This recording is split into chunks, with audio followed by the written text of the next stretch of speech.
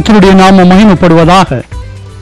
Glory to the name of the Lord. இந்த அருமையான நேரத்திலே நாங்கள் கூடியிருக்கிறோம். An amazing time we have gathered together. இன்னும் 50 நிமிடங்களிலே இந்த 2020ஆம் ஆண்டு முடிந்து விடுகிறது. In another 50 minutes, 2020 will be ending. புதியதொரு வருடத்துக்குள்ளே நாங்கள் கடந்து செல்ல இருக்கிறோம். And we're going to enter into a new year. இதை பலர் பலவிதமாய் பார்க்கிறார்கள். And many people look into it in many different ways. அநேகருக்கு இது ஒரு விசேஷித்த நாளா இருக்கிறது. And to many this is a very special day. இன்னும் சிலருக்கு இது இன்னொரு நாளாய் காணப்படுகிறது. And for few others it is just another day. சிலருடைய வாழ்க்கையிலே இது ஒரு கவலை நிறைந்த நாளாய் காணப்படுகிறது. And like certain people, this is a day filled with grief. இன்னும் அநேகருடைய வாழ்க்கையிலே இது ஒரு மகிழ்ச்சியான நாளாய் காணப்படுகிறது. And many others it is a joyful day. பலர் பலவிதமாய் இந்த நாளை கடந்து போக விரும்புகிறார்கள். And many people want to go through and pass through this day in many different ways. நாங்கள் இந்த நாளை எங்களை சிருஷ்டித்த தேவனை துதித்து கடந்து செல்ல நாங்கள் விரும்புகிறோம். And it is our desire to remember the Creator who made us and remember about Him and then pass through this day. இந்த புதிய வருடத்துக்குள்ளே எங்கள் தேவனை துதித்து கொண்டு செல்ல நாங்கள் விரும்புகிறோம். And it is our desire that we want to enter into the new year praising God. நாங்கள் வேதத்திலே வாசித்திருக்கிறோம், நாசியில் சுவாசம் உள்ள யாவும் தேவனை துதிப்பதாக. And we read in the Bible where it says that everything that has breath praise the Lord. எங்களுடைய நாசியிலே சுவாசம் உண்டு. And we do have breath in our nostrils. இந்த புதிய வருடத்துக்குள்ளே கடந்து போகிற வேளையிலே நாங்கள் எங்கள் தேவனை துதிப்போம். So let us praise God as we enter into this new year. நாங்கள் பாடி பாடி ஜெயித்து கடந்து செல்லத்தக்கதாய் தேவன் ஆசீர்வதிக்கிறவராய் இருக்கிறார். And God is the one who blesses us so that we can continue to praise and be victorious as we enter into this new year. இந்த மாலை வேளையிலே பலருடைய இருதயங்களிலே ஒரு கேள்வி. So this evening many have the question. இந்த புதிய வருடம் எவ்விதமாய் இருக்க போகிறது? And how is this new year going to be? யாருக்காவது தெரியுமா? Does anybody know? இதை குறித்து யாராவது ஏதும் சொல்ல முடியுமா? And can anybody predict anything about it? அவ்விதமாய் யாராவது ஒருவர் சொன்னால் அதை கேட்டு பலரிடத்திலே சொல்லுவதற்கு அநேகம் பேர் இருக்கிறார்கள். And if anybody say something like that, there are people who to hear it and then share it with many others. இந்த வருகிற வருடம் எப்படிப்பட்ட வருடமாய் இருந்தாலும் கர்த்தராகிய இயேசு கிறிஸ்து எங்களுடைய வாழ்க்கையிலே இருக்கிறார். And no matter how this year which is going to enter in is going to be, our Lord Jesus Christ is there with us. எல்லாவற்றிலும் ஜெயித்து கடந்து நாங்கள் செல்லத்தக்கதாக ஆண்டவராகிய இயேசு கிறிஸ்து எங்களோடு கூட இருக்கிறவராய் இருக்கிறார். And Lord Jesus Christ is there with us so that we can overcome and be victorious over everything we are going to face. இந்த நேரத்திலே இந்த வருடத்தை நாங்கள் கணக்கு பார்த்து புதிய வருடத்துக்குள்ளே நாங்கள் கடந்து செல்ல வேண்டும். So at this point we need to take account of things that we have been in of this year and then move into the new year. நான் சொன்ன பிரகாரமாய் தேவன் ஆசீர்வதிக்கிறவராய் இருக்கிறார். And like I mentioned, God is one who blesses. அது மலையா இருக்கலாம், பள்ளத்தாக்கா இருக்கலாம். And it could be a mountain or a valley. நாங்கள் இருக்கிற இடம் கிழக்கு பக்கமா இருக்கலாம் அல்லது மேற்கு பக்கமா இருக்கலாம். And our place it could be east or west. எங்களுடைய நிலைமை எதுவாயும் இருக்கலாம். And we could be in any situation. அது தேவனுக்கு ஒரு பொருள் அல்ல. And it is not a big deal for our Lord. எங்கள் தேவனாலே எல்லாம் கூடும். And everything is possible with our Lord. நாங்கள் இந்த மாலையிலே செய்ய வேண்டிய முதலாவது காரியம் எங்களுடைய வாழ்க்கையை நாங்கள் கணக்கு பார்க்க வேண்டும். And the first thing we need to do this evening is to look into and take account of our life. இந்த நாளிலே என்னுடைய வாழ்க்கை என்ன பிரகாரமாய் இருக்கிறது? And right now, how is my life? இந்த புதிய வருடத்துக்குள்ளே கடந்து போகிற வேளையிலே நான் உங்களுக்கு சொல்ல விரும்புகிற காரியம் என்னவென்றால், சங்கீதம் 27வது சங்கீதம் 14வது வசனம். As we are preparing to enter into the new year, what I want to share with you is Psalm 27 verse 14. ஒரு புது வருடத்துக்குள்ளே போகிற பொழுது மனிதர்கள் தீர்மானங்களை எடுப்பது உண்டு. And as the people enter into the new year, they take resolutions. இந்த ராத்திரி வேளையிலும் நாங்கள் தீர்மானம் உள்ளவர்களாய் அந்த புதிய வருடத்துக்குள்ளே கடந்து செல்வோம். And as we are entering the new year, let us also make the decision as we enter. அந்த தீர்மானத்துக்குரிய வார்த்தைகளைத்தான் சங்கீதம் 27:14 நாங்கள் வாசிக்க போகிறோம். And for us to decide, we are going to read Psalm 27:14. கர்த்தருக்கு காத்திரு, அவர் உன் இருதயத்தை ஸ்திரப்படுத்துவார், திடமனதாயிருந்து கர்த்தருக்கே காத்திரு. Wait on the Lord, be of good courage, and he shall strengthen your heart. Wait, I say, on the Lord. Hallelujah. Hallelujah. நாங்கள் கர்த்தருக்கு காத்திருக்க வேண்டும். And we wait upon the Lord. அவர் எங்களுடைய இருதயத்தை ஸ்திரப்படுத்துவார். And he will strengthen our heart. நாங்கள் திடமனதாயிருந்து கர்த்தருக்கு காத்திருக்க வேண்டும். And we should be of good courage, and we should wait upon the Lord. இது மிகவும் ஆசீர்வாதமுள்ள ஒரு வாழ்க்கையாய் இருக்கிறது. And this is the blessed life. ஒரு மனிதனுடைய இருதயத்திலே பயமில்லாமல் இருக்கிற பொழுது சூழ்நிலைகளினாலே அவன் துன்பப்படுவது இல்லை. And when a person has no fear in his heart, he is not going to be miserable because of the situation around him. எங்களுடைய இருதயம் கர்த்தருக்குள்ளே ஸ்திரப்பட்டு இருக்கும் என்று சொன்னால் நாங்கள் அசைக்கப்படுவது இல்லை. And when our heart is strong in the Lord, we will not be shaken. ஒரு முறை சீஷர்களோடு கூட இயேசு கிறிஸ்து செல்லுகிறார். And one time Jesus is going along with the disciples. படகிலே செல்லுகிறார்கள். And they are in a boat. அந்த வேளையிலே அவர் அங்கே படகிலே நித்திரையாய் இருக்கிறார். And then there on the boat Jesus is sleeping. பெருங்காற்று அடித்தது.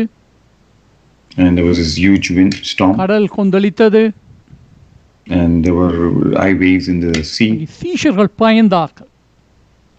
And the disciples were afraid. பயந்து, ஆண்டவரே, நாங்கள் மடிந்து போக போறோம், உமக்கு கவலை இல்லையா?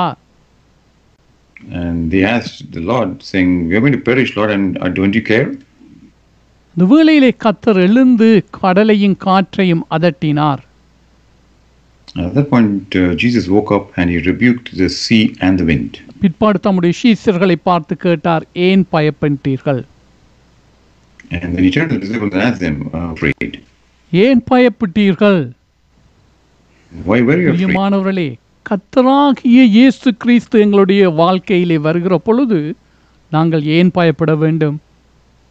And beloved, when the Lord Jesus Christ enters into our lives, why should we be afraid? ஆகவே இந்த மாலை வேளையிலே எவ்விதமாக கர்த்தராகிய இயேசு கிறிஸ்துவோடு நாங்கள் நடக்க வேண்டும் என்று பார்ப்போம்.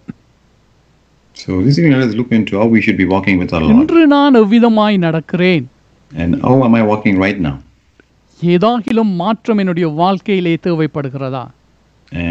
Is there any change required in my life? இன்றைய நாளிலே அதை நான் முதலாவதாய் ஆராய வேண்டியதாய் இருக்கிறது. And that is the first thing I need to examine in my life. கர்த்தர் ஒரு உவமையை சொன்னார். And the Lord said a parable. விதைப்பவன் உவமை. And the parable of the sower. இந்த உவமை உங்கள் எல்லாருக்கும் நன்றாய் தெரியும்.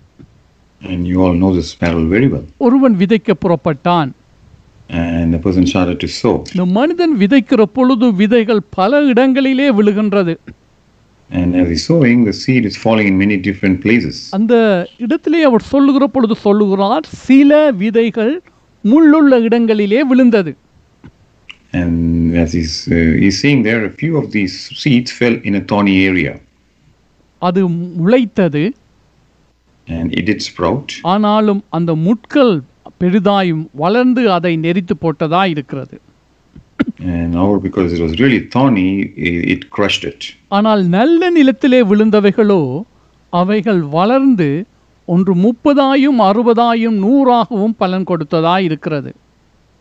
Now the seed that fell on the good ground, it grew and it gave 30-fold, 60-fold, and 100-fold.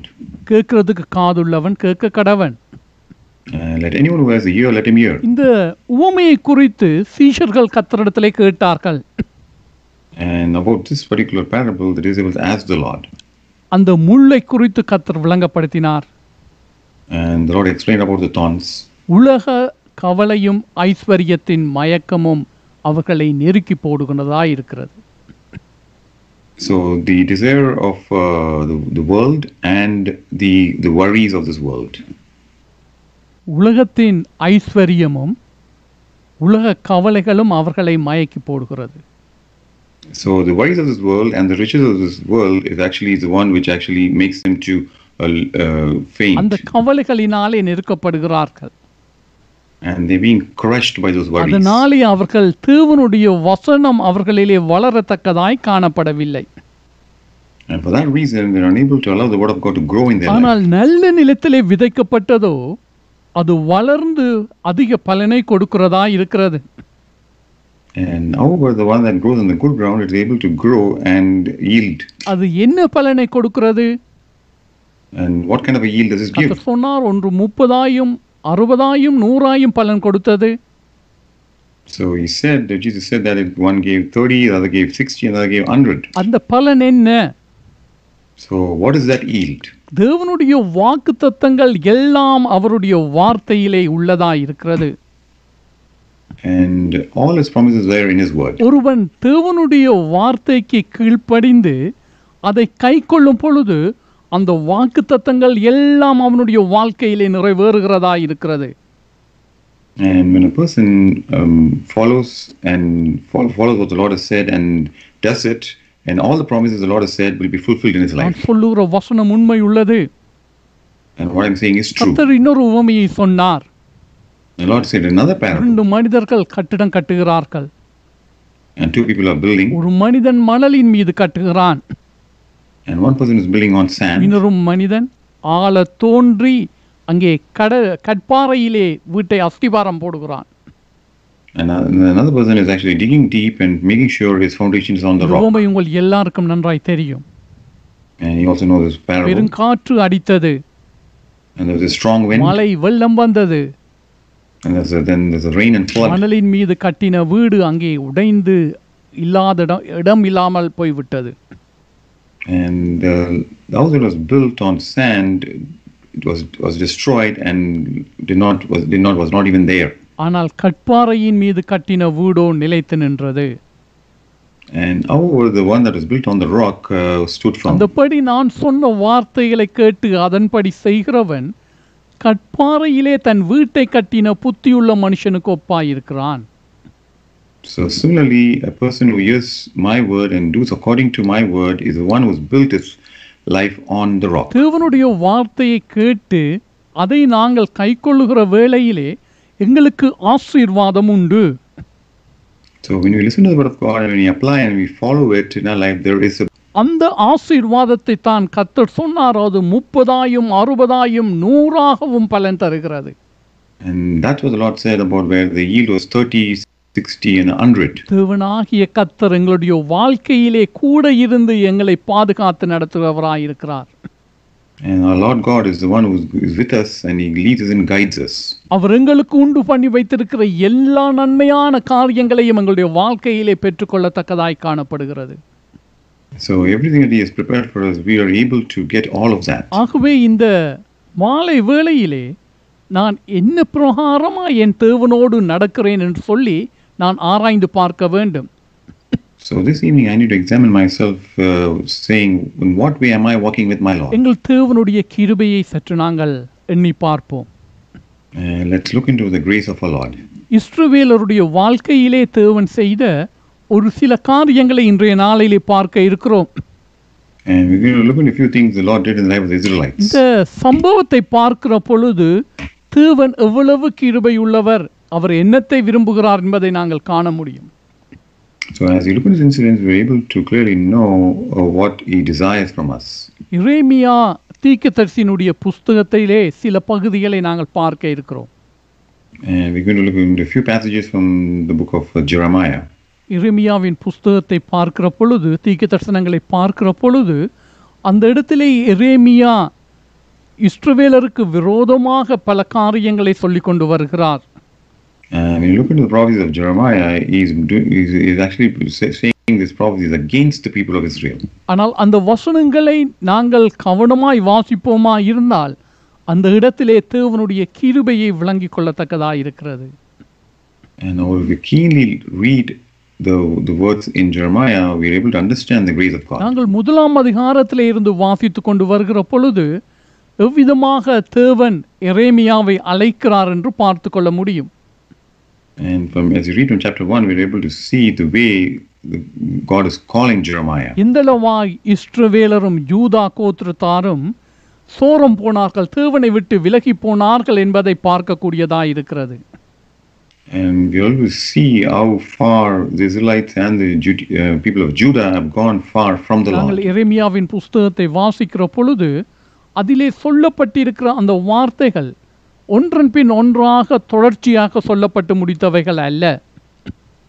So as you read the book, it is in whatever was said was not just sent in one continuous pattern. அங்கே ஒவ்வொரு பகுதியாக ஒவ்வொரு குறிக்கப்பட்ட காலத்திலே அது சொல்லப்பட்டதாய் இருக்கிறது.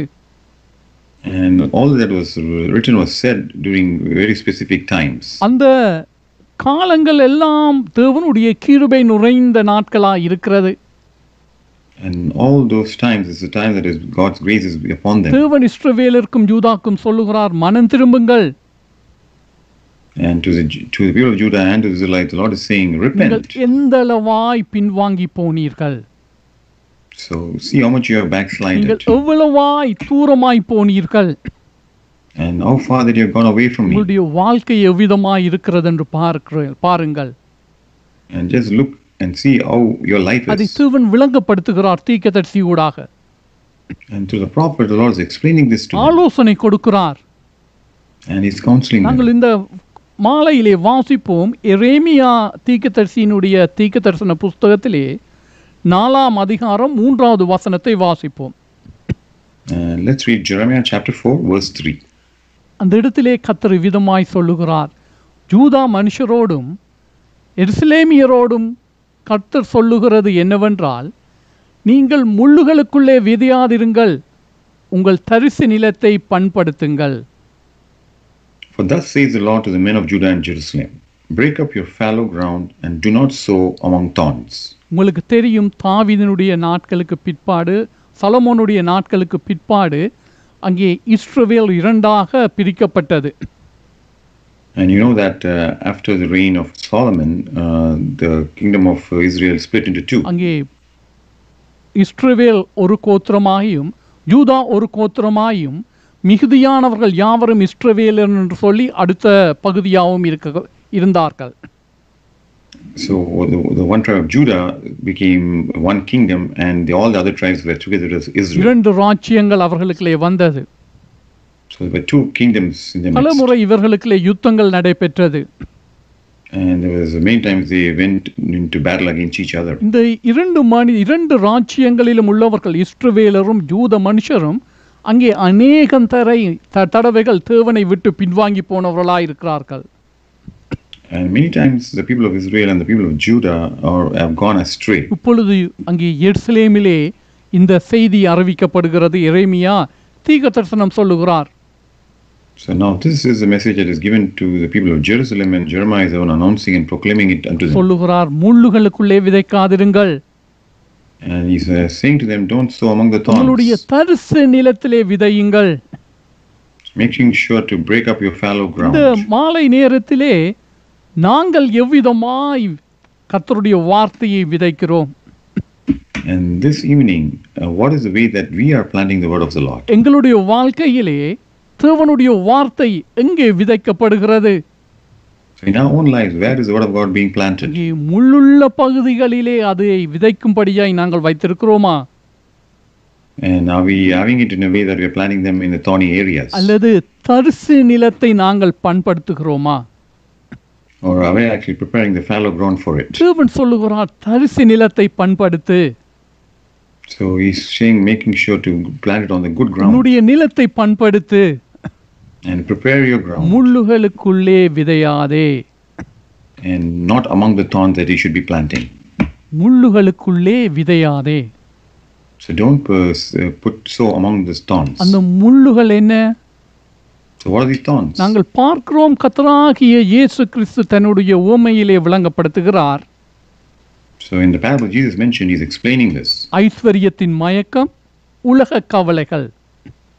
And it's the worldly worries and the desire of riches.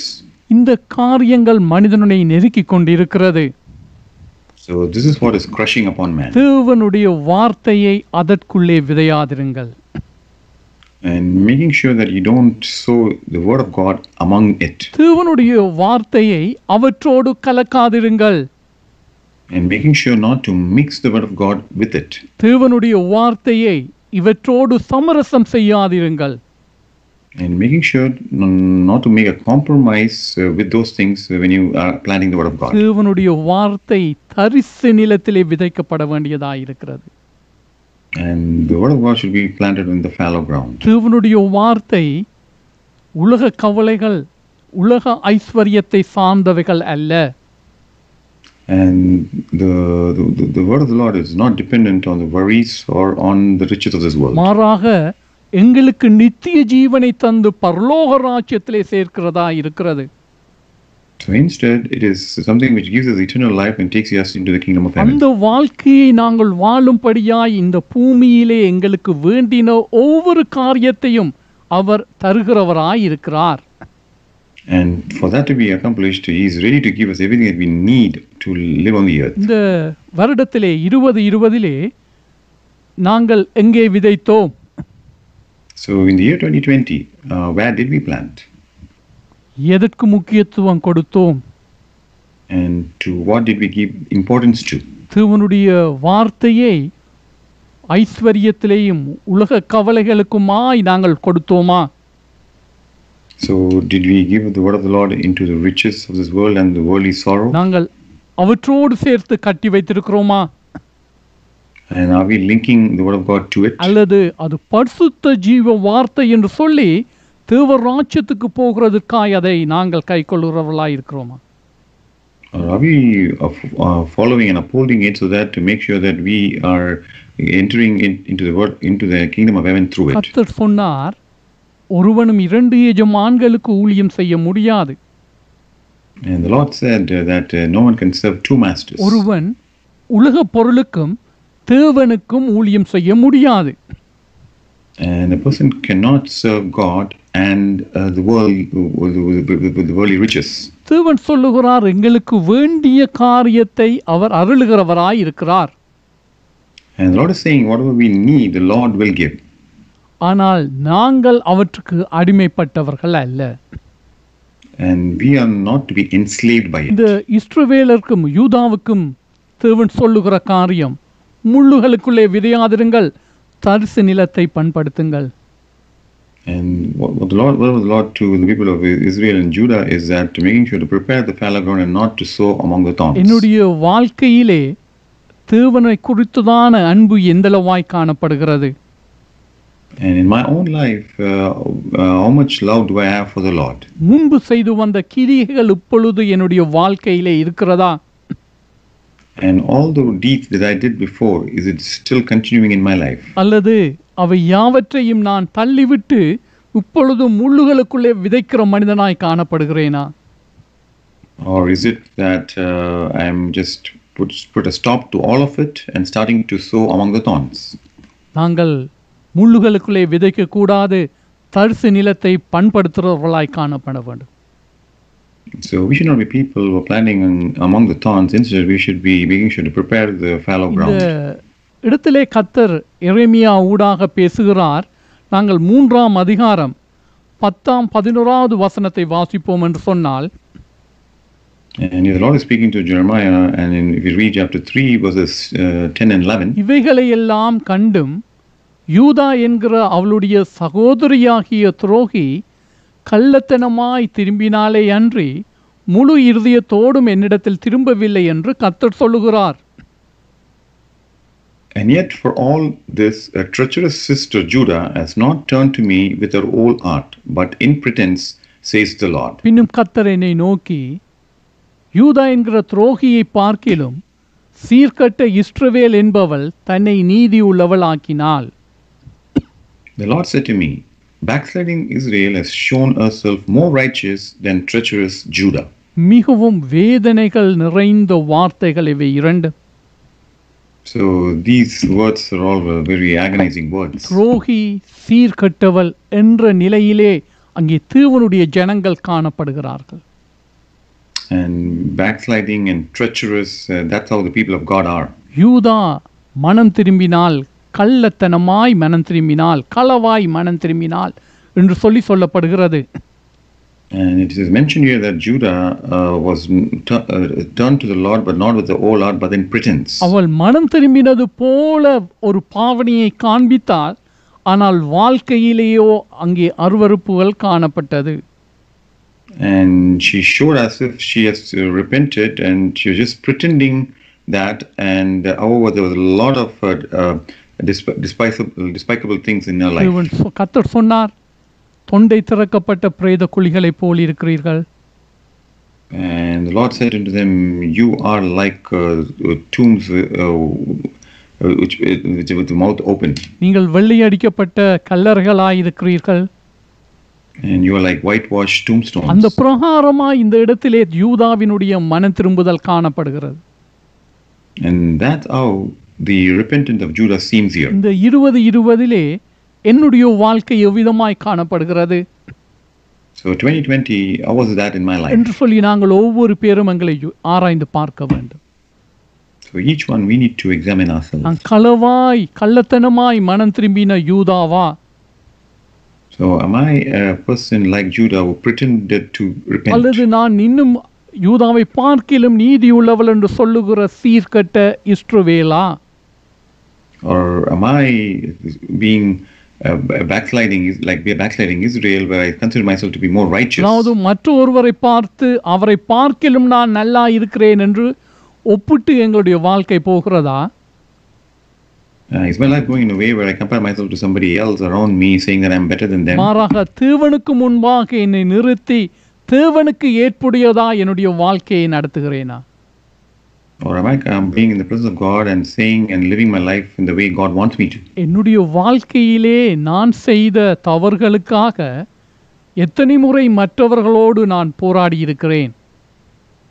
And how many times for the mistakes that I have made, I have actually picked up a fight with other people. என்னுடைய குற்றத்தை என்னாலே நான் ஏற்றுக்கொள்ளாமல் நான் எத்தனை முறை மற்றவர்களை குற்றம் சாட்டி இருக்கிறேன்?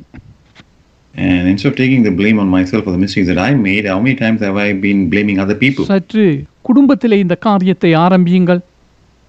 So making sure, please start this in your own family. வாழ்க்கை எங்கே இருக்கிறது? And where is this life? இது தேவன் கவனித்து பார்க்கிற காரியமாய் இருக்கிறது. And this is something which the Lord looks into. நாங்கள் வேதத்திலே வாசிக்கிறோம், எரேமியாவினுடைய புஸ்தகம் 3ஆம் அதிகாரம் 12ஆம் வசனத்திலிருந்து 15வது வசனம் வரையும். And we read in Jeremiah chapter 3 verses 12 to 15. சொல்லுகிறார், நீ போய் வடதிசையை நோக்கி கூற வேண்டிய வார்த்தைகள் என்னவென்றால், சீர்கட்ட இஸ்ரவேலே திரும்பு என்று கர்த்தர் சொல்லுகிறார். நான் உங்கள் மேல் என் கோபத்தை இறங்க பண்ணுவதில்லை. நான் கிருபை உள்ளவர் என்று கர்த்தர் சொல்லுகிறார். நான் என்றென்றைக்கும் கோபம் வைக்க மாட்டேன். Go and proclaim these words towards the north and say, return, backsliding Israel, says the Lord. I will not cause my anger to fall on you, for I am merciful, says the Lord. I will not remain angry forever. நீயோ உன் தேவனாகிய கர்த்தருக்கு விரோதமாய் துரோகம் பண்ணி பச்சையான சகல மரத்தின் கீழும் அந்நியரோடே சோர மார்க்கமாய் நடந்து உன் அக்கிரமத்தையும் என் சத்தத்துக்கு செவிக்கொடாமற் போனதையும் ஒத்துக்கொள் என்று கர்த்தர் சொல்லுகிறார். Only acknowledge your iniquity, that you have transgressed against the Lord your God, and have scattered your charms to alien deities under every green tree, and you have not obeyed my voice, says the Lord. இங்கே தொடர்ந்து பார்க்கிறோம், சீர்கட்ட பிள்ளைகளே திரும்புங்கள் என்று கர்த்தர் சொல்லுகிறார். நான் உங்கள் நாயகர். நான் உங்களை ஊரில் ஒருவனும் வம்சத்தில் 2 பேருமாய் தெரிந்து கொண்டு உங்களை சீயோனுக்கு அழைத்து கொண்டு வந்து உங்களுக்கு என் இருதயத்துக்கேற்ற மேய்ப்பர்களை கொடுப்பேன். அவர்கள் உங்களை அறிவோடும் புத்தியோடும் மேய்ப்பார்கள். Return, O backsliding children, says the Lord, for I am married to you. I will take you, 1 from a city and 2 from a family, and I will bring you to Zion, and I will give you shepherds according to my heart, who will feed you with knowledge and understanding. பிரியமானவர்களே, இந்த இடத்திலே தேவன் சொல்லுகிற காரியம் என்ன? Beloved, what is the Lord saying here? தேவன் அவர்களிடத்திலே கேட்கிற காரியம் என்ன? And what is the Lord asking of them? முதலாவது மனம் திரும்பு. And the first thing, repent. உன்னுடைய தவறை ஒத்துக்கொள். and acknowledge your mistake. 13வது வசனத்திலே அவர் தெளிவாய் சொல்லுகிறார். And verse 13 is very clear. என்னென்ன தவறு என்று சொல்லுகிறார். And he's pointing out what the mistakes are. அந்த தவறிலிருந்து மனம் திரும்பு. And making sure to repent from those mistakes. அதை நீ ஒத்துக்கொள்ள வேண்டும். You need to acknowledge அதை it. குறித்து வாக்குவாதம் பண்ணாதே. And don't try to argue about it. கர்த்தரிடத்திலே ஒப்புக்கொடு. And submit to the Lord. உன்னுடைய தவறை அறிக்கை செய். And confess your iniquity. அவர்கள் தங்களுடைய தவறை அறிக்கை செய்யாத வரையிலும் அவர்களுடைய வாழ்க்கையிலே மனம் திரும்புதல் உண்டாகுவதில்லை. Until they did not confess, there was no repentance among them. அதனாலே முதலாவதாக அறிக்கை பண்ண வேண்டும். And the first thing you need to do is to confess. கர்த்தர் சொல்லுகிறார், நான் உங்களை திரும்ப அழைத்து கொண்டு வந்து உங்களுக்கு எனக்கேற்ற மேய்ப்பர்களை உங்களுக்கு தருவேன். And the Lord is saying, I'll take you back and I will give you shepherds according to my heart. என்னுடைய இருதயத்துக்கு ஏற்ற மேய்ப்பர்களை நான் தருவேன். And I'll give you shepherds according to my own heart. தேவன் ஆசீர்வாதத்தை அவர்களுக்கு வைத்திருக்கிறார்.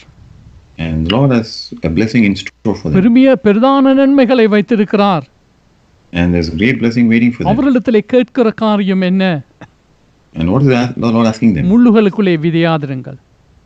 Making sure not to sow among the thorn. நீங்கள் முள்ளுகளுக்குள்ளே விதைத்துக் கொண்டு வருகிறீர்கள். And you're continuing to sow among the thorns. அதை நிறுத்துங்கள். You need to stop that. உங்களுடைய தவறை அறிக்கை பண்ணுங்கள். And you need to acknowledge your transgressions. தேவனிடத்திலே திரும்புங்கள். And turn back unto your our Lord. உங்களை சியோனுக்கு அழைத்து கொண்டு வந்து தம்முடைய இருதயத்துக்கு ஏற்ற மேய்ப்பர்களை உங்களுக்கு தருவார். And he will bring you to Zion and give you shepherds after his own heart. ஆகவே உங்களுடைய தரிசு நிலத்தை நீங்கள் பண்படுத்துங்கள். So making sure to prepare the fallow ground. கர்த்தர் எங்களோடு வரும்படியாய் எங்களுடைய வாழ்க்கையிலே இருக்கும்படியாய் நாங்கள் செய்ய வேண்டிய காரியங்கள் இதுவாய் காணப்படுகிறது. And for the Lord to be with us and to continue to come along with us, this is the thing that we need to do. இந்த மாலை வேளையிலே எங்களுடைய தவறுகளை நாங்கள் உணர்ந்து கர்த்தரண்டையிலே திரும்ப வேண்டியவர்களாய் இருக்கிறோம். So this evening we need to make sure we acknowledge our iniquity and then we need to return back to our Lord. விழுந்து போன கூடாரங்களை எடுத்து திரும்ப நாங்கள் கட்ட வேண்டும். And the tents which have fallen down, we need to build them back. தளர்ந்து போன முழங்கால்களை நாங்கள் திரும்ப பலப்படுத்த எழும்ப வேண்டும். And the knees which have been weakened, we need to strengthen them. எங்களுடைய தலைகளை உயர்த்தி எங்களுடைய பார்வையை திருப்ப வேண்டியவர்களாய் இருக்கிறோம். And we need to lift up our heads and we need to turn our heads and focus. தேவனை நோக்கி நாங்கள் பார்க்க வேண்டும். And we need to look up unto our Lord. நாங்கள் தரிசு நிலத்தை பண்படுத்த வேண்டும். And we need to prepare the fallow ground. அதிலே விதைக்கும்படியாய் அதை பண்படுத்த வேண்டும். And we need to prepare it so that we can sow on it. முட்களுக்கு நாங்கள் இடம் கொடுக்க கூடாது. And we should not give room for the அந்த thorns. வேளையிலே தேவன் ஆசீர்வதிக்கிற தேவனாய் காணப்படுகிறார். And at that point the Lord is the one who நாங்கள் blesses. திரும்பவுமாய் சங்கீதம் 27வது சங்கீதத்தை வாசிக்க போகிறோம். And we can turn to Psalm அந்த 27. இடத்திலே தேவன் ஆசீர்வாதங்களை கட்டளையிடுகிறவராய் இருக்கிறார். And there the Lord is commanding a blessing. தாவீது ராஜா தன்னுடைய பொருத்தனைகளை குறித்து சொல்லுகிறார். And King David is talking about his consecration. 4வது வசனத்தை வாசிக்க போகிறோம். We'll read verse 4. கர்த்தரிடத்தில் ஒன்றை கேட்டேன், அதையே நாடுவேன். நான் கர்த்தருடைய மகிமையை பார்க்கும்படியாகவும் அவருடைய ஆலயத்தில் ஆராய்ச்சி செய்யும்படியாகவும் நான் என் ஜீவனுள்ள நாளெல்லாம் கர்த்தருடைய ஆலயத்தில் தங்கியிருப்பதையே நாடுவேன். One thing I have desired of the Lord, that I seek, that I may dwell in the house of the Lord all the days of my life, to behold the beauty of the Lord and to inquire in his temple. கர்த்தரிடத்திலே திரும்புகிற வேளையிலே நாங்கள் பண்ண வேண்டிய பொருத்தனை இதுவாய் இருக்கிறது. And when we are turning back to our Lord, this is the consecration that we need to have. நாங்கள் பாடுவது உண்டு, இயேசு என் ஆசை, சீயோன் என் வாஞ்சை. And we should sing that Jesus is my desire and it is my desire to be in Zion. அதே பிரகாரமாய் இந்த வசனம் எங்களுடைய வார்த்தையிலே காணப்பட வேண்டும். So similarly, this verse should be in us. கர்த்தரிடத்திலே ஒன்றை நாங்கள் கேட்க வேண்டும். There's one thing we need to ask of the அதை Lord. கேட்பது மாத்திரமல்ல, அதை நாங்கள் நாட வேண்டும். And not do I just ask, I need to seek. அது என்ன? And what is that? நான் கர்த்தருடைய மகிமையை பார்க்கும்படியாகவும் அவருடைய ஆலயத்தில் ஆராய்ச்சி செய்யும்படியாகவும். And to behold the beauty of the Lord and to inquire in his temple. கர்த்தருடைய மகிமையை பார்ப்பது என்றால் என்ன? So what is to behold the beauty of the ஒரு Lord? தரிசனத்தை காண்பதா? Is it just to have a vision? கர்த்தர் எழுந்தருளும் பொழுது எதிரிகள் சிதறடிக்கப்படுவார்கள். And when the Lord rises, the enemies will be scattered. அவர்கள் காற்றுக்கு பறக்கடிக்கப்படுகிற புகையை போல காணப்படுவார்கள். And there will be like the smoke which will just scatter when the wind blows. ஆகவே தேவனுடைய மகிமையை நாங்கள் காண்கிற பொழுது எங்களுடைய வாழ்க்கையிலே பெரிதான ஆசீர்வாதம் உண்டு. So when we really see the beauty of the Lord in our life, there's a great blessing in our life. அவருடைய செயல்கள் அவருடைய மகிமையை எங்களுடைய வாழ்க்கையிலே வெளிப்படுத்துகிறதா இருக்கிறது. And his works are declaring his glory in our life. அதை நாங்கள் கண்டிருக்கிறோம். And we have seen that. தேவனுடைய கரத்தின் கிரியைகளை எங்களுடைய வாழ்க்கையிலே நாங்கள் கண்டிருக்கிறோம். And we have seen the work of the Lord's hand in our life. இப்பொழுது தாவீது ராஜா சொல்லுகிறார், உம்முடைய மகிமையை நான் காணும்படியாக. And here King David is saying to behold the beauty of the Lord. கர்த்தருடைய மகிமையை நான் பார்க்கும்படியாக. And so to see the glory of the Lord. செயல்களிலே வல்லவர். And he is the one who is mighty in his our works. தம்முடைய செயல்களிலே பெரியவர். And he is great in his அந்த works. மகிமையை நான் காணும்படியாக. So that I can see this glory. அவருடைய ஆலயத்தில் ஆராய்ச்சி செய்யும்படியாக. And to inquire in his temple. என்னத்தை ஆராய்ச்சி செய்ய போகிறார்? So what is he going to inquire into? ஆலயத்திலே என்ன காரியங்கள் இருக்கிறது ஆராய்ச்சி செய்வதற்கு? And what is there in the temple to inquire? இங்கே தேவனுடைய காரியங்கள் எவ்விதமாய் இருக்கிறது?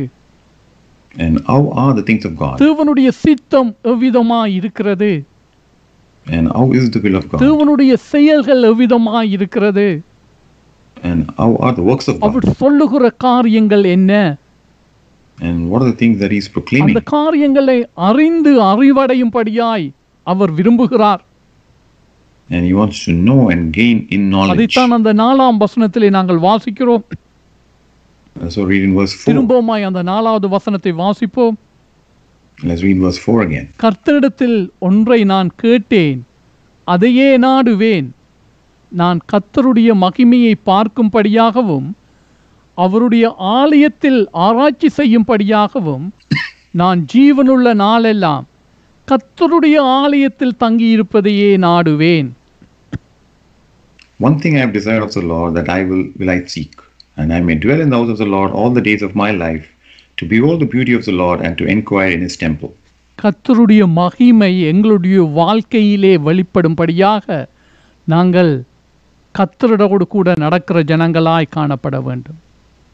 And we need to be the people of God who are walking with the Lord, so that the glory of the Lord can be revealed in அது us. எங்களுடைய வாஞ்சையாய் காணப்பட வேண்டும். And that should be our desire. நாங்கள் அடுத்ததாய் வாசிப்போம். அதே சங்கீதத்திலே 8ஆம் 9வது வசனத்தை வாசிப்போம். And the same psalm, let us read verses 8 and 9. தாவீது ராஜாவினுடைய பிரதிஷ்டையை சொல்லுகிறார். And he's talking about his N commitment. முகத்தை தேடுங்கள் என்று சொன்னீரே, உம்முடைய முகத்தையே தேடுவேன். கர்த்தாவே என்று என் இருதயம் உம்மிடத்தில் சொல்லிட்டு. When you said, seek my face, my heart said to you, your face, Lord, I will seek. இங்கே சொல்லப்படுகிறது உம்முடைய முகத்தையே தேடுவேன். And you said, your face, Lord, I will seek. உம்முடைய முகத்தை மாத்திரம். And yes, your face alone I will நீர் seek. சொன்னீர், உம்முடைய முகத்தை தேடும்படி சொன்னீர். And you said, seek my face. உம்முடைய முகத்தையே நான் தேடுவேன்.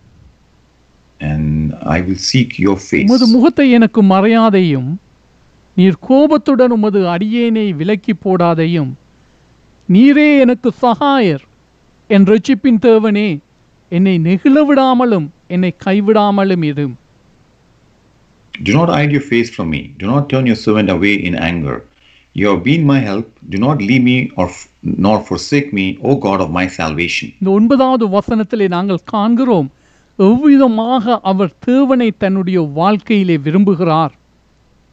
And we see in verse 9 the way he desires the Lord. எந்தளவாய் தேவன் தன்னுடைய வாழ்க்கையிலே இருக்க வேண்டும் என்று அவர் விரும்புகிறார்.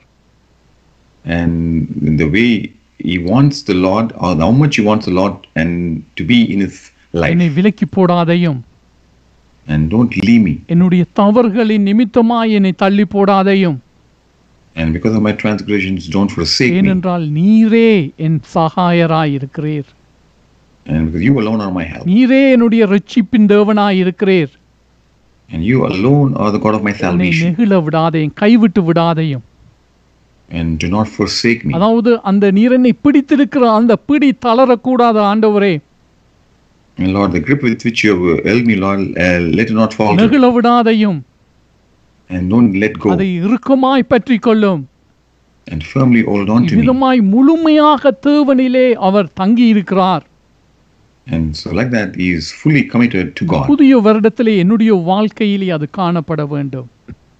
So in this new year, this is what should be seen in my life. தேவனுக்கு முன்பாய் எப்பொழுதும் நான் சொல்ல வேண்டிய வார்த்தைகளாய் இது இருக்கிறது. And this is the word that I need to tell always before the உம்முடைய Lord. முகத்தை எனக்கு மறையாதையும். And don't hide your face from me, அது Lord. எப்பொழுதும் எனக்கு தேவை.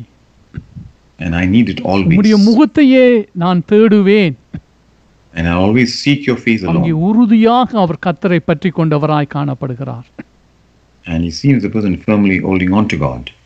சங்கீதம் 27:12 வசனத்தை நாங்கள் வாசிப்போம். Let's read verse 12 of Psalm 27. அடுத்ததாக அவர் சொல்லுகிறார், என் சத்துருக்களின் இஷ்டத்துக்கு என்னை ஒப்புக்கொடாதையும், பொய்ச்சாட்சிகளும் ஆக்கிரமித்து சீறுகிறவர்களும் எனக்கு விரோதமாய் எழும்பியிருக்கிறார்கள். Do not deliver me to the will of my adversaries, for false witnesses have risen against me, and such as breathe out நாங்கள் violence. அடுத்த இன்னொரு வசனத்தையும் வாசிப்போம். யாத்ராகமம் 23 22 வசனத்தை நாங்கள் வாசிப்போம். Let's read Exodus chapter 23 verse அந்த 22. இடத்திலே தேவன் இஸ்ரவேலுக்கு சொல்லுகிறார், நீ அவர் வாக்கை நன்றாய் கேட்டு நான் சொல்லுவதையெல்லாம் செய்வாயாகில் நான் உன் சத்துருக்களுக்கு சத்துருவாயும் உன் விரோதிகளுக்கு விரோதியாகவும் இருப்பேன். And the Lord is saying to Israel, but if you indeed obey his voice and do all that I speak, then I will be an enemy to your enemies and an adversary to your adversaries. தேவன் சொல்லுகிறார், தேவனுடைய வார்த்தையை நாங்கள் கேட்டு அவர் சொல்லுவதையெல்லாம் கேட்டு செய்கிற பொழுது எங்களுடைய சத்துருக்களுக்கு அவர் சத்துருவாய் காணப்படுவார். And here the Lord is saying that when we obey his voice and do what he has asked us to do, that he will be an enemy to our எங்களை enemies. விரோதிக்கிறவர்களுக்கு அவர் விரோதியாக காணப்படுவார்.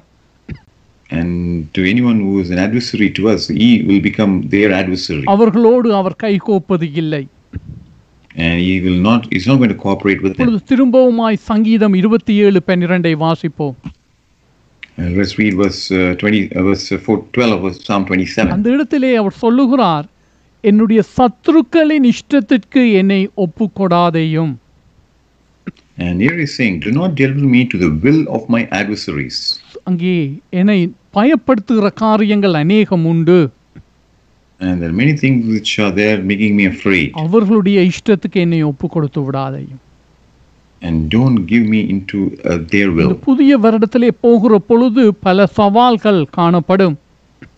So as we enter into this new year, there's going to be new challenges. மனிதர்களுடைய வாழ்க்கையிலே எப்பொழுதும் சவால்கள் இருக்கிறது. And in the life of the people, there's always challenges. சவால்கள் அங்கே ஒளிந்து போவது இல்லை.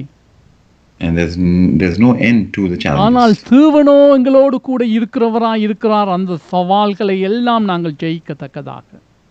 And the Lord is there, who's there with us always, so that we will be able to overcome those challenges. எங்களோடு கூட நடந்து வருகிறவராய் இருக்கிறார். And he's the one who walks along with us. பிரியமானவர்களே, இந்த புதிய வருடம் எந்த விதமான சவாலையும் கொண்டு வரட்டும், And beloved, let the new year bring any new அது challenge. எங்களுடைய கட்டுப்பாட்டுக்குள் இல்லை. And it is not within our power. ஆனால் நாங்கள் அதை ஜெயிக்கத்தக்கதாய் கர்த்தராகிய இயேசு கிறிஸ்து எங்களுடைய வாழ்க்கையிலே இருக்கிறார். And ours, so that we can overcome, and the Lord Jesus Christ is there with us. கலங்காதே என்று சொன்ன தேவன் நாங்கள் கலங்கி போக அவர் அனுமதிப்பது இல்லை. And the one who said, "Fear not," he will not allow us to be afraid. இன்னும் சில நிமிடங்களிலே நாங்கள் புது வருடத்துக்கு கடந்து செல்ல இருக்கிறோம். And a few more minutes, we are going to enter into the new year. ஆகவே இந்த மாலை நேரத்திலே நல்ல தீர்மானத்தை எடுத்துக்கொள்ளுங்கள். So this evening, make sure you take a good இங்கே decision. சங்கீதக்காரன் சொல்லுகிறார், தாவீது ராஜா சொல்லுகிறார், கர்த்தருக்கு காத்திரு, அவர் உன் இருதயத்தை ஸ்திரப்படுத்துவார், திடமனதாய் இருந்து கர்த்தருக்கே காத்திரு. And King David is saying the psalm, "Wait on the Lord, be of good courage, and he shall strengthen your heart. Wait, I say, on the நாங்கள் Lord." ஜெபிக்க போகிறோம்.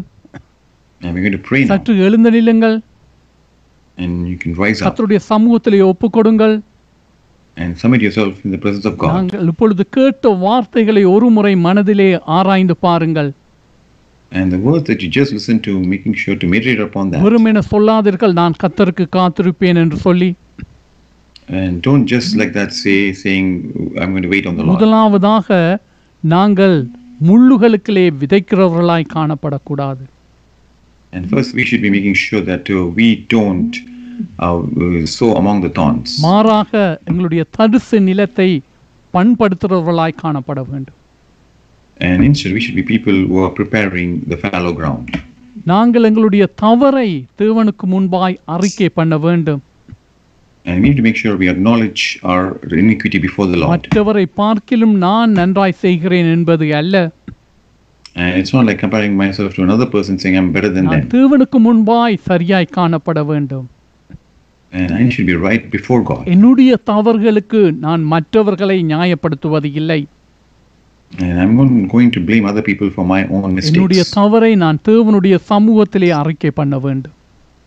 And I need to confess my mistake before the கர்த்தர் Lord. ஆசீர்வதிக்கிறவராய் இருக்கிறார். And God is the one who blesses. கர்த்தரிடத்திலே ஒன்றை கேட்டேன், அதையே நாடுவேன், அவருடைய மகிமையை நான் காண வேண்டும். And I'll ask one thing and I'll seek one thing from the Lord, and I want to see the beauty of the Lord. உம்முடைய முகத்தை எனக்கு மறைக்காதையும், அதையே நான் தேடுவேன். And don't hide your face from me. I'm going to seek your face alone. உன்னுடைய சத்துருக்களுடைய இஷ்டத்துக்கு உன்னை கர்த்தர் ஒப்புக் கொடுக்க மாட்டார். The Lord will allow you to be among to the will of your our adversaries. உன்னுடைய இருதயத்தை ஸ்திரப்படுத்துகிறவராய் இருக்கிறார். And He's going to strengthen your இன்னும் heart. சில நிமிடங்களிலே புதிய வருடத்துக்குள்ளே நாங்கள் போகிறோம். In a few more minutes, we are going to enter into the new year. யாவருமாய் எழுந்து நின்று கர்த்தரை துதிப்போம். So let's all stand up and let's நாங்கள் praise the கர்த்தரை Lord. துதித்து பாடி கடந்து செல்லுவோம். And let us praise and let us get. ஹல்லேலூயா. பிரியமானவர்களே, புதிய ஆண்டிலே நாங்கள் கால் வைத்திருக்கிறோம். And beloved, we have entered into the new year. தேவ கிருபை எங்களை நடத்தி வந்ததாய் இருக்கிறது. And it's the grace of God that has led us this far. எங்கள் தேவனாலே கூடாத காரியம் ஒன்றும் இல்லை. And there's nothing impossible with our Lord. அவராலே யாவும் கூடும். And all things are possible with our அவரை Lord. அறியாமல் எந்த ஒரு காரியமும் எங்களுடைய வாழ்க்கையிலே நடப்பது இல்லை. And without His knowledge, nothing will happen in our life. தேவனுடைய வார்த்தை இவ்விதமாய் சொல்லுகிறது. And this is what the word of the Lord says. பலவானுடைய கையில் இருந்து பந்தய பொருளை பறித்து கொள்ளக்கூடுமோ? Is it possible to take a treasure out of hand of a mighty man? அவ்விதமாய் எடுக்கப்பட்டாலும் என்னுடைய கரத்தில் இருந்து உங்களை யாரும் எடுக்க முடியாது. And even if somebody can do that, nobody can snatch you out of my hand. உங்களை என்னுடைய உள்ளங்கையிலே வரைந்து வைத்திருக்கிறேன். And I've engraved you in the palm of my hand. இன்றைய நாளை நாங்கள் ஆராதிக்கிற பொழுது முன்பதாய் வாசித்தோம், தாய் தன் பாலகனை மறந்தாலும் நான் உங்களை மறப்பதில்லை. And we just read during the time of worship that even if the mother forgets a child, I will not forget you. தகப்பனும் தாயும் கைவிட்டாலும் கர்த்தர் என்னை சேர்த்துக் கொள்ளுவார். And even if my mother and my father, they forsake me, the Lord will take me in. என்ன காரியங்கள் மாறி போனாலும் தேவன் காக்கிற தெய்வமாய் இருக்கிறார். And no matter what changes around, God is a God who protects. அப்படினாலே இந்த காலை வேளையிலே முழு மனதோடு கூட கர்த்தருடைய சமூகத்திலே எங்களை ஒப்புக் கொடுப்போம். And so for that reason this morning, let us wholeheartedly surrender ourselves to the கர்த்தர் Lord. ஆசீர்வதிக்கிற தெய்வமாய் இருக்கிறார். And God is one who blesses. உங்கள் இருதயத்தை கர்த்தரிடத்திலே ஒப்புக் கொடுங்கள். And submit your heart unto the Lord. தரிசு நிலத்தை பண்படுத்துங்கள். And making sure to prepare the good ground. நானும் என் வீட்டாருமோ என்றால் கர்த்தரையே சேவிப்போம். Me and my household, we will serve the Lord. Amen. Amen. உறுதியாக அறிக்கை பண்ணுங்கள். And let's firmly confess this. பழைய வருடத்தின் குறைவுகள் அல்ல, And not the lackings that are there in the old year. புதிய வருடத்திலே அவை எல்லாவற்றையும் நிறைவாக்கி நாங்கள் நடக்க வேண்டும். And in this new year, the Lord is able to make sure to make it full of all of that. ஹல்லேலூயா. கர்த்தர் ஆசீர்வதிக்கிற தேவனாய் இருக்கிறார். Our God is one who blesses. நாங்கள் ஜெபம் பண்ணுவோம்.